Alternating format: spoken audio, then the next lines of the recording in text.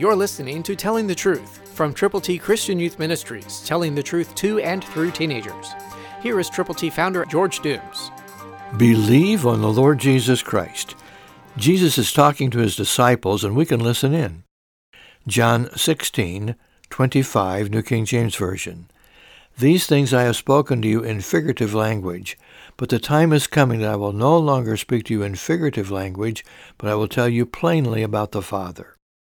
That's a promise Jesus is making, and he has let us know that if we will believe on the Lord Jesus Christ, we can spend eternity with God. So admit that you are a sinner.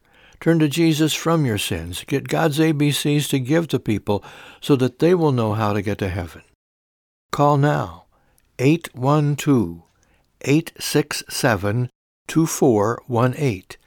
When you call, let us know how many copies of God's ABCs you will prayerfully present to people for whom you are concerned.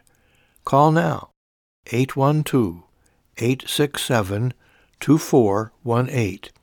Jesus is going to tell you about the Father.